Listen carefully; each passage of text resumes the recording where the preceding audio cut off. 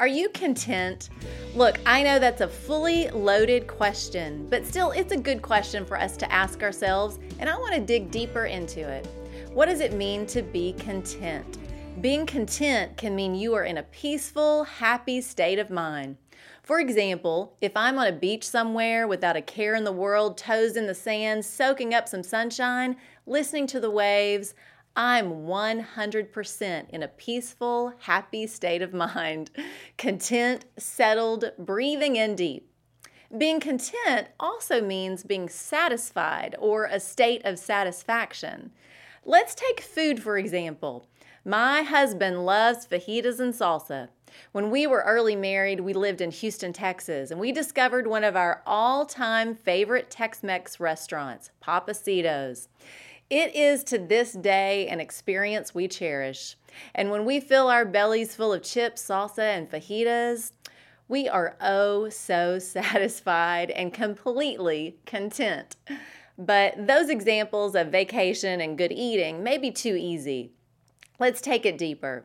What about being content with where you are in life? Being content with your work situation?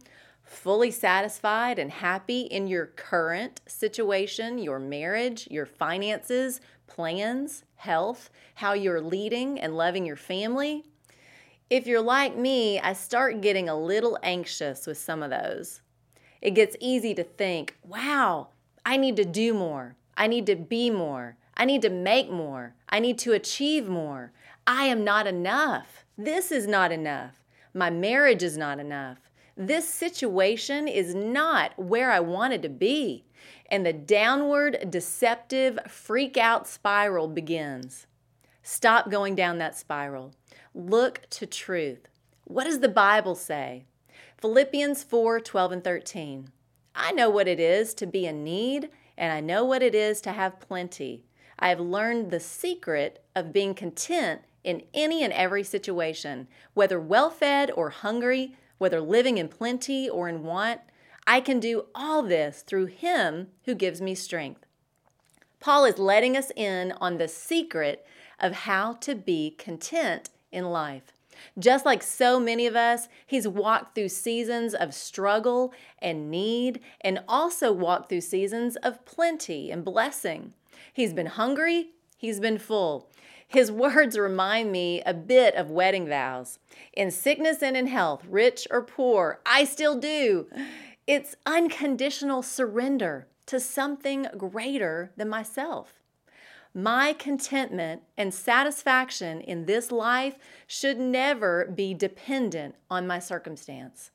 My surrender to Christ compels me to choose joy, to be who God has called me to be, in and out of every season, and rest in that place, even if it doesn't look like I thought it would look. It's okay. God is in control of my life. His timing for everything in my life is perfect. The world will beat us down and tempt us with every reason why we should be dissatisfied in life. When God is gently speaking these truths to our heart, who I am is enough. What I have is enough. Where I am in this season is enough. It's being fully satisfied and full of peace and joy with who God has created me to be, and resting in the loving grace and provision of my Heavenly Father in any season or situation. That's the truth. Choose joy.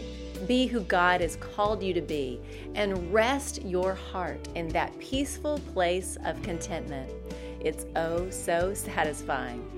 I'm Lori Klein.